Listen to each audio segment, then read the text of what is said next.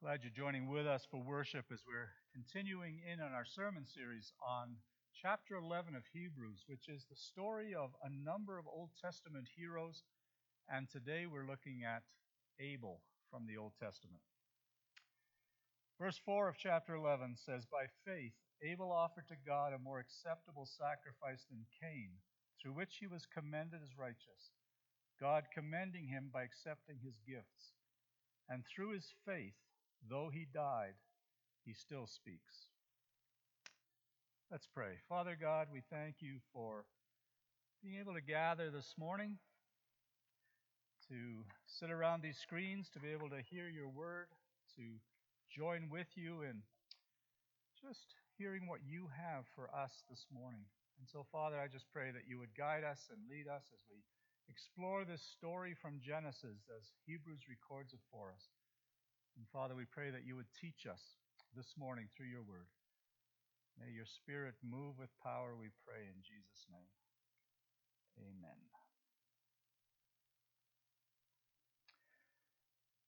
Wonder if you ever wonder if you're good enough. Whether you're a good spouse or a good parent or a good child. My mom died about 4 months ago, and my sister and I were sitting around chatting one day, and we said, I wonder if she thought we were good children. Especially in her older age. She died at 98. She was kind of almost bedridden at the end, and were we good children? And, maybe you get that feeling. Father's Day, was I a good father? Mother's Day, was I a good mother? Was I a good child? Am I a good child? Am I a good spouse? Am I a good employee? And maybe for this morning, am I a good follower of God? And I guess the answer to that question would come out of, well, how do I measure that? How do I know? And it probably would have something to do with faith. And as it happens, that's the chapter we're in. And last week we began talking about what is faith? What does it mean for Hebrews to tell us that we have to have faith and to give us examples of that? And we began looking at the series of Old Testament heroes of the faith. Last week was introduction, but this morning is the story of Abel. And this verse that says, by faith, Abel brought God a better offering than Cain did.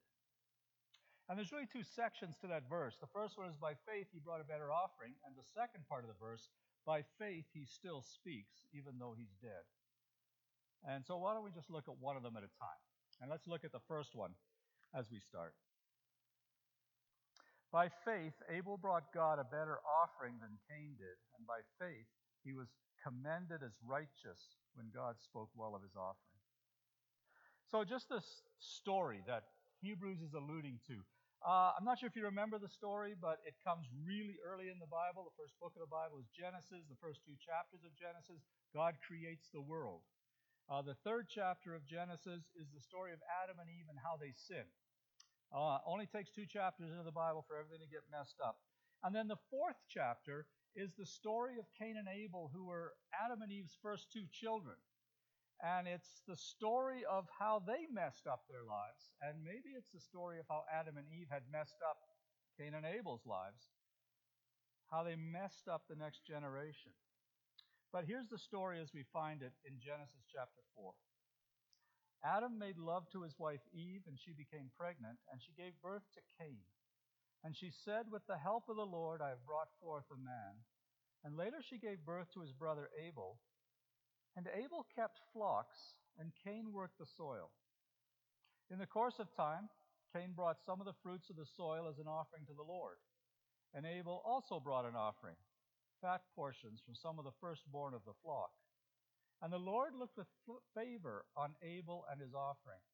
But on Cain and his offering he did not look with favor.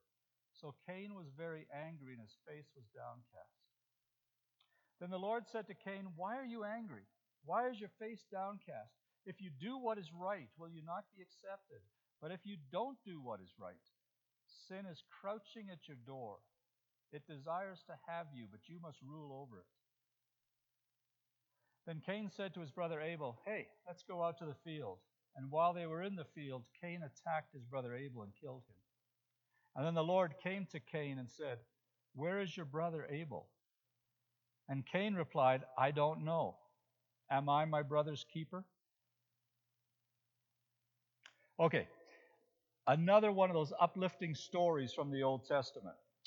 According to Genesis, there's only like 4 people on the earth at this time, and 2 of them are brothers who can't stand each other. And Cain and Abel in that story decide that they're going to go to church in our kind of frame of reckoning. They each bring their offering, and they give it to God. Abel puts his in the plate. The hallelujah chorus breaks out on a pipe organ. When Cain puts his in the plate, the buzzer goes off, and there's, thanks for playing. And right then and there, Cain decides to become an only child. And it's interesting to kind of read that story closely to try and figure out exactly what's going on in that. Cain is a farmer. Abel is a shepherd. They both bring a sacrifice to God. They both bring what they have. Cain brings his vegetables that he grew. Abel brings the lamb that he raised. The smoke from Abel's fire goes up. The smoke from Cain's fire goes out. And the question comes, why? Why the difference between those two things? Why does God accept one and not the other? Why is one an example of faith and not the other? And if you ever read a court transcript, at the end when the judge is giving his or her sentence, they give it and then they explain the basis of it. They say, because of this, this, and this, I decided this, this, and this. And it would really be nice in this passage if we actually had that. But we don't. All we got is what we read. That's all we know about the story. And out of that, we got to figure out the basic facts. And then we got to interpret what the facts mean. I want to suggest that you could probably come up with a whole bunch, but let's say 3 different reasons why Cain's sacrifice didn't go anywhere and Abel's sacrifice gets a mention in the New Testament. The first one is that it was the sacrifice itself. It was vegetables versus lamb. In the course of time, it said, Cain brought some of the fruits of the soil as an offering to the Lord, and Abel also brought an offering, fat portions from some of the firstborn of his flock. And the first one, I was taught this in Sunday school at a young age. I thought this was the only answer back then. The answer was that Abel brought a lamb and Cain brought a veggie tray to the barbecue. And it was all about the fact that if you're going to have an offering, you have to spill blood. There has to be an animal involved. A lamb is about the perfect thing. So Abel had the right idea. Cain didn't quite get the concept. Yeah, it's interesting, when Adam and Eve sinned, if you remember that story, they're tempted to eat this fruit they're not supposed to eat, and when they eat it, they feel guilty. And one of the things that feeling guilty is you feel naked. And they felt naked before God, so they clothed themselves. And it says in Genesis 3, the eyes of both of them, Adam and Eve, were opened, and they realized they were naked, and they sewed fig leaves together, and they made coverings for themselves. Yeah, a little bit later in the chapter, when God has confronted them and all the stuff has happened, it says, the Lord God made garments of skin for Adam and his wife and clothed them. In other words, Adam and Eve hid behind vegetables, vegetation. They grabbed what was closest and they hid behind that. And God said somehow, no, that's not adequate. And he gives them these skins. Maybe it's a nice sheepskin coat that he gives them. But whatever it is, it's the skin of an animal that is not wearing it anymore, which suggests that the animal is dead, which suggests that there has been bloodshed, which points, kind of subtly maybe, but points ahead to the fact that sacrifice is going to be necessary to deal with sin in life.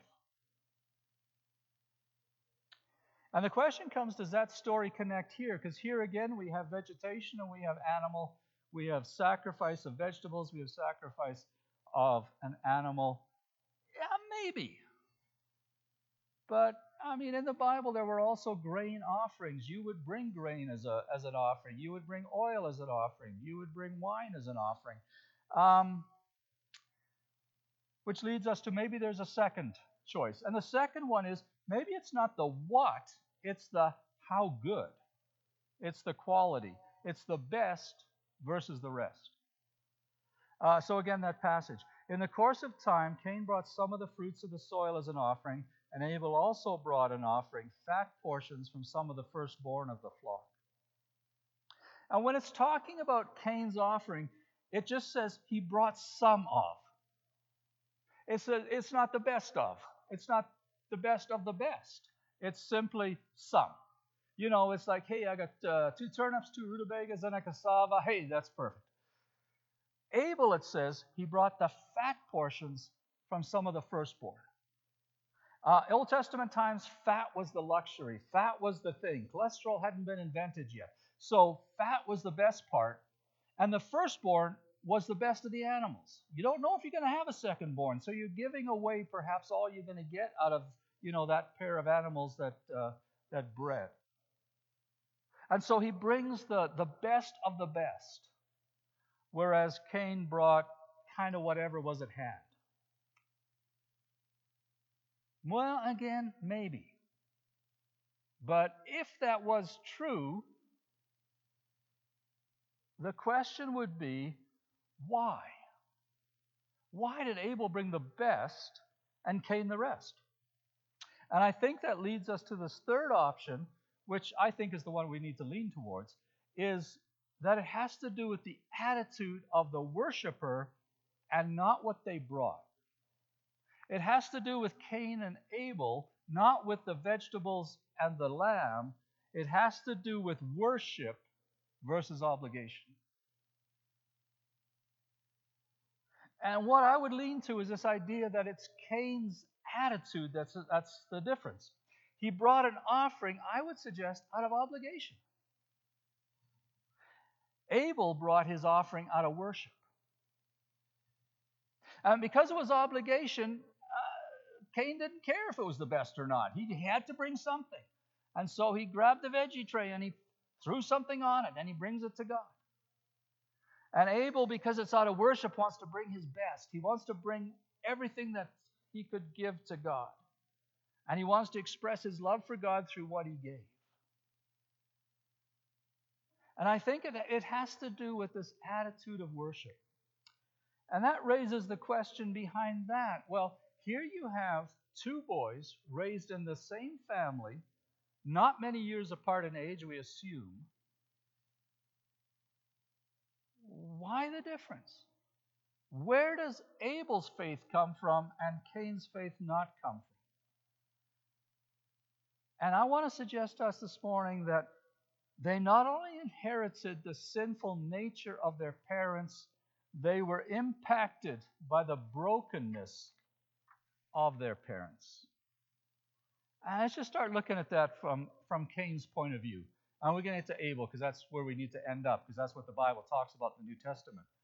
But I just think it starts with Cain, and I think it starts as far back as the naming of the 2 boys. Now, for us, naming isn't that important. We see someone's name, we don't think anything about it. My name is Dale. It means man of the valley, of the Dale. I live in Citadel, one of the highest neighborhoods in Canada, or in Calgary. It makes no sense, But any of our Nigerian or Ghanaian friends, their names have this deep meaning. It's why they're like 105 letters long, because it's a full sentence of their parents' faith in God and blessing over this child.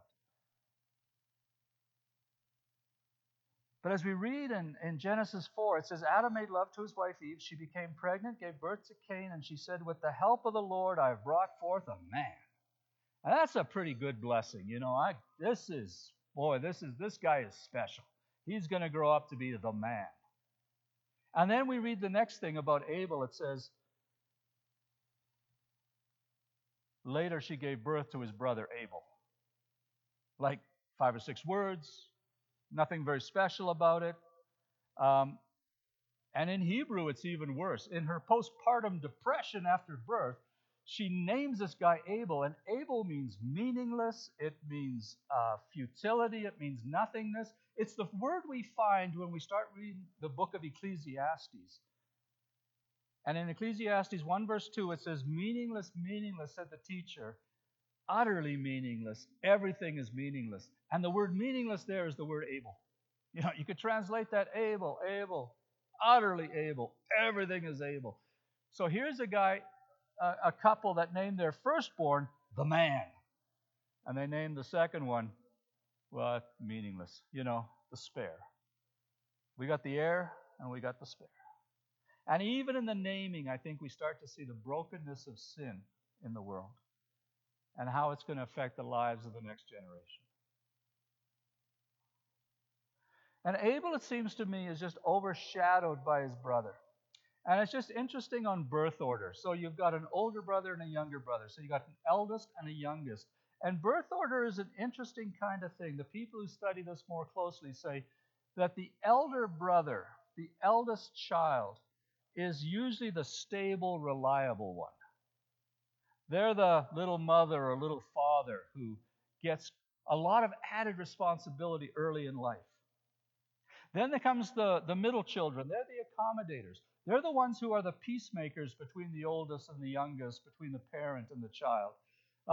Middle children are really good at that peacemaking accommodation role. And then the youngest child is the class clown. They're the one who's kind of the cute, the whatever. And I mean, if you watch the news on TV in an evening, usually the news anchor is the eldest child. The weather person, they're the youngest child. And then there's a special thing that when there's a gap between the eldest and then there's a gap of a number of years and then a child of another sex is born, so either a younger brother or a younger sister to two siblings that are the other sex, they grow up to be the little princess or the little prince. They do nothing wrong. Everything goes their way. And you can read that many times in stories and see it in life. But anyway, whatever you do with that, I think there's some of that dynamic that's present. I think that there seems to be something in that dynamic in the story. Cain is the firstborn, and everything seems to point to the fact that he just believes that life belongs to him. He is the man, after all. Everything is due him. I mean, Abel is not a person. He's not a brother. He's just something to be used. There's a self-centeredness to Cain that comes out when God confronts him. And he just, well, who's my brother? Am I my brother's keeper? And in that attitude, Cain and Abel bring their sacrifices to God. Cain very proud, Abel very humble. Cain coming to offer his gift, but not to worship. He's bringing his offering with this proud spirit. He's outwardly in the presence of God, but inwardly he is far, far away. And he expects, perhaps he even demands, that God is going to accept his offering and confirm him. And just as Abel dances to his tune, God should too. And when God doesn't, Cain is outraged. How can God not accept his offering?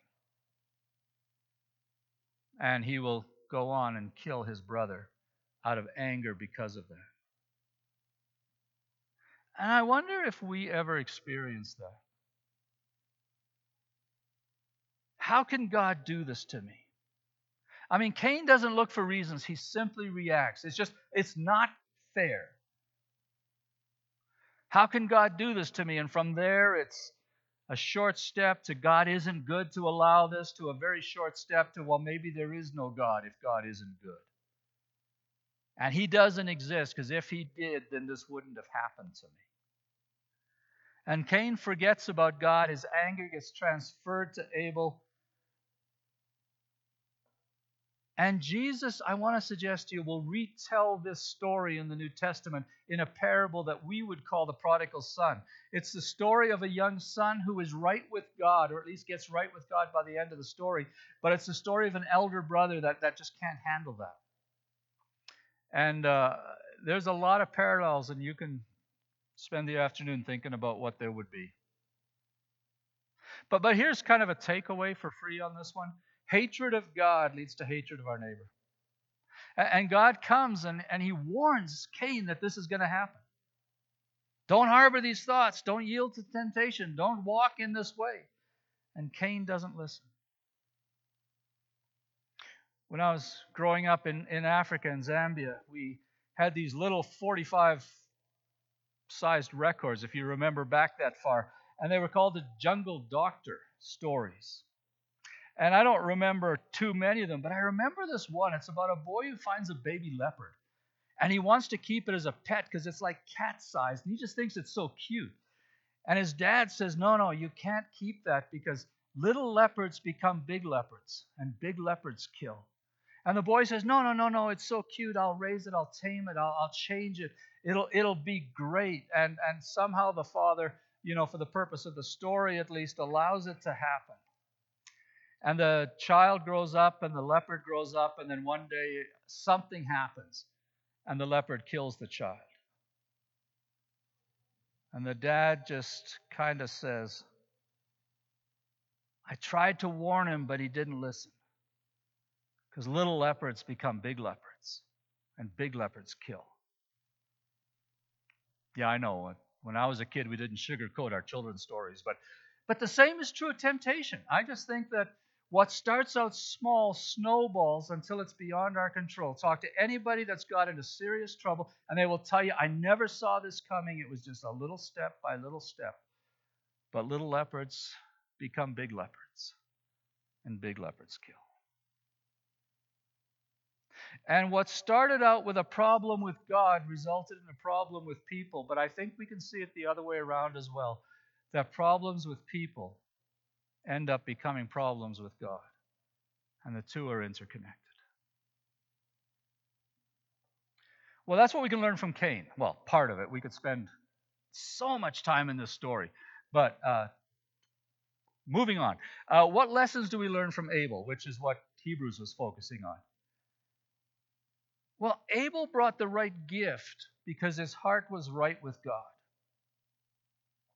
Abel brought this offering, fat portions from some of the firstborn, and the Lord looked with favor on Abel and his offering. And I think the sequence of words there is important. God looked with favor on Abel and his offering. See, sometimes we look at the end of it as we did when we were looking at why did this happen, and we say, well, what was with the offering? No. The Bible says he looked with favor on Abel and then his offering. And when Abel's heart was right, he brought the right gift to God. And then the second half of the verse, where we continue on in the story of Abel, it says, by faith Abel brought God a better offering, and by faith Abel still speaks even though he's dead. And the question comes, well, what does it mean that Abel still speaks? Well, I'm talking about him today, and so in some ways his life is still speaking because we're looking at it. But I wonder if there's not a deeper meaning than that. I wonder if when God confronts Cain, he says, Abel's blood cries out from the ground. In verse 10 it says, the Lord said, what have you done? Listen, your brother's blood cries out to me from the ground. And Hebrews picks that up a chapter later in chapter 12, where it says, you've come to God, to Jesus, the mediator of a new covenant, and to the sprinkled blood that speaks a better word than the blood of Abel. Abel is only mentioned one other time in the New Testament. That's when Jesus talks about the righteousness of Abel, just in passing. And so to have him twice in 2 chapters is saying something.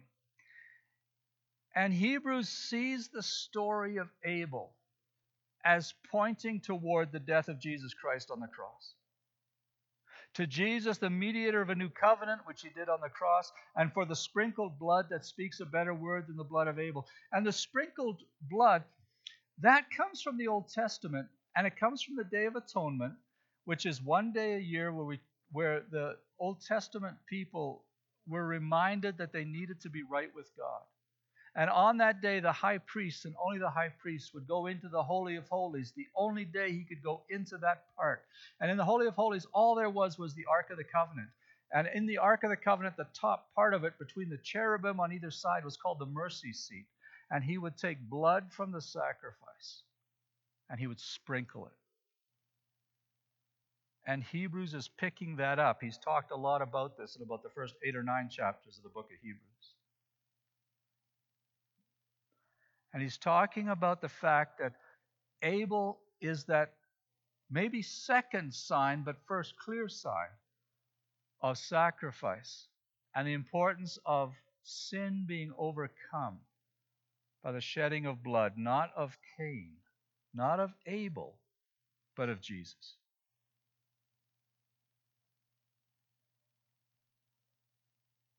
So what do we learn? I take away 4 things from this. First thing is, why is more important than what? We ask, why did God accept the sacrifice? Well, it was the why Abel offered that sacrifice, that he had this relationship with God, that he was a righteous person that made his sacrifice acceptable. It wasn't the what of the sacrifice, it was the why he offered it. And all offerings to God have to come from this relationship with Him through Jesus Christ. Anything we want to do to say thank you to God, anything we want to do to make a difference in the world, has to come not as a way of us earning something, but as a way of us just saying thank you for something. Second thing I learned is that trouble starts small. Trouble with God leads to trouble with others. Third thing is trouble starts small. Trouble with God leads to trouble with others. When our relationship with God starts to drift, our relationships with others encounters problems, which tells you that you can go the opposite way as kind of a test. If we're having trouble with people in our lives, it's maybe suggesting that we're having trouble with God, because if we understood God's forgiveness of us, we would be more forgiving of people in our lives. Third one is this idea that little sins grow. Little leopards become big leopards, and big leopards kill. But God's words to Cain are true for us as well. Sin is crouching at your door. It desires to have you, but you must master it. And it's this idea of cutting things off at the beginning. But I think the greatest truth that's in this is number 4, and it's this, that God's grace is still present in both of these characters. Obviously, God's grace is present in Abel. That we've looked at throughout this whole thing. But Cain kills his brother. And then Cain says, the whole family is going to kill me for killing my brother. And the Lord said to him in verses 15 and 16, anyone who kills Cain will suffer vengeance 7 times over. And then the Lord put a mark on Cain, so that no one who found him would kill him. And Cain went out from the Lord's presence and lived in the land of Nod, east of Eden. Well, we look at the obvious part of that. He's living outside of the Lord's presence, east of Eden. And if you understand geography in the world of Israel, if you go into Israel and you look west, you see the Mediterranean Sea. But if you look east, you see the desert. And to live east of Eden is to live in the wilderness. It's to live in the desert. It's to live in the dry place. It's to live in the place where life is hard. It's John Steinbeck's novel, East of Eden, his retelling, if you want, of the story of Genesis. Fascinating story, but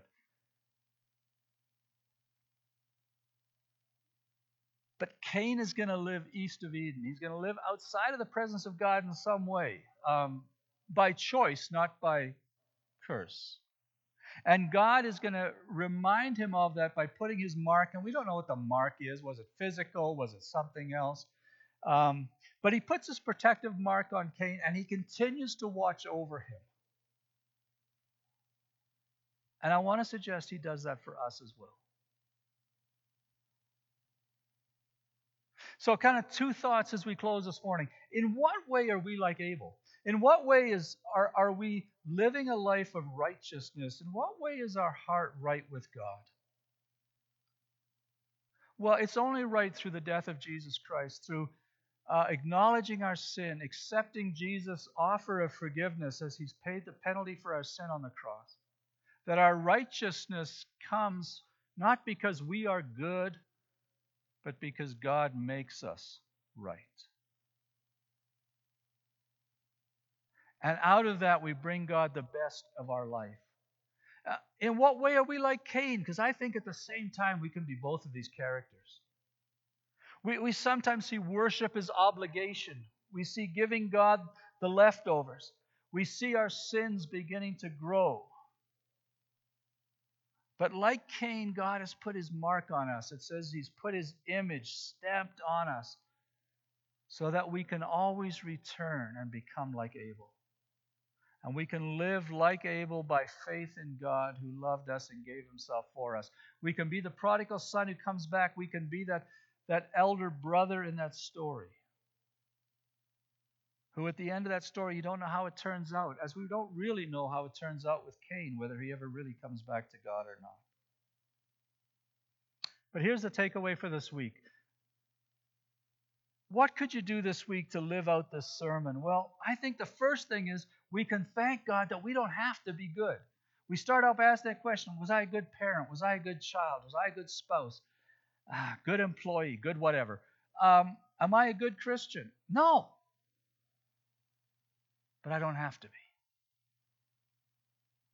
Because of what God has done in Jesus Christ, that this sacrifice that Abel's offering pointed towards makes me good enough.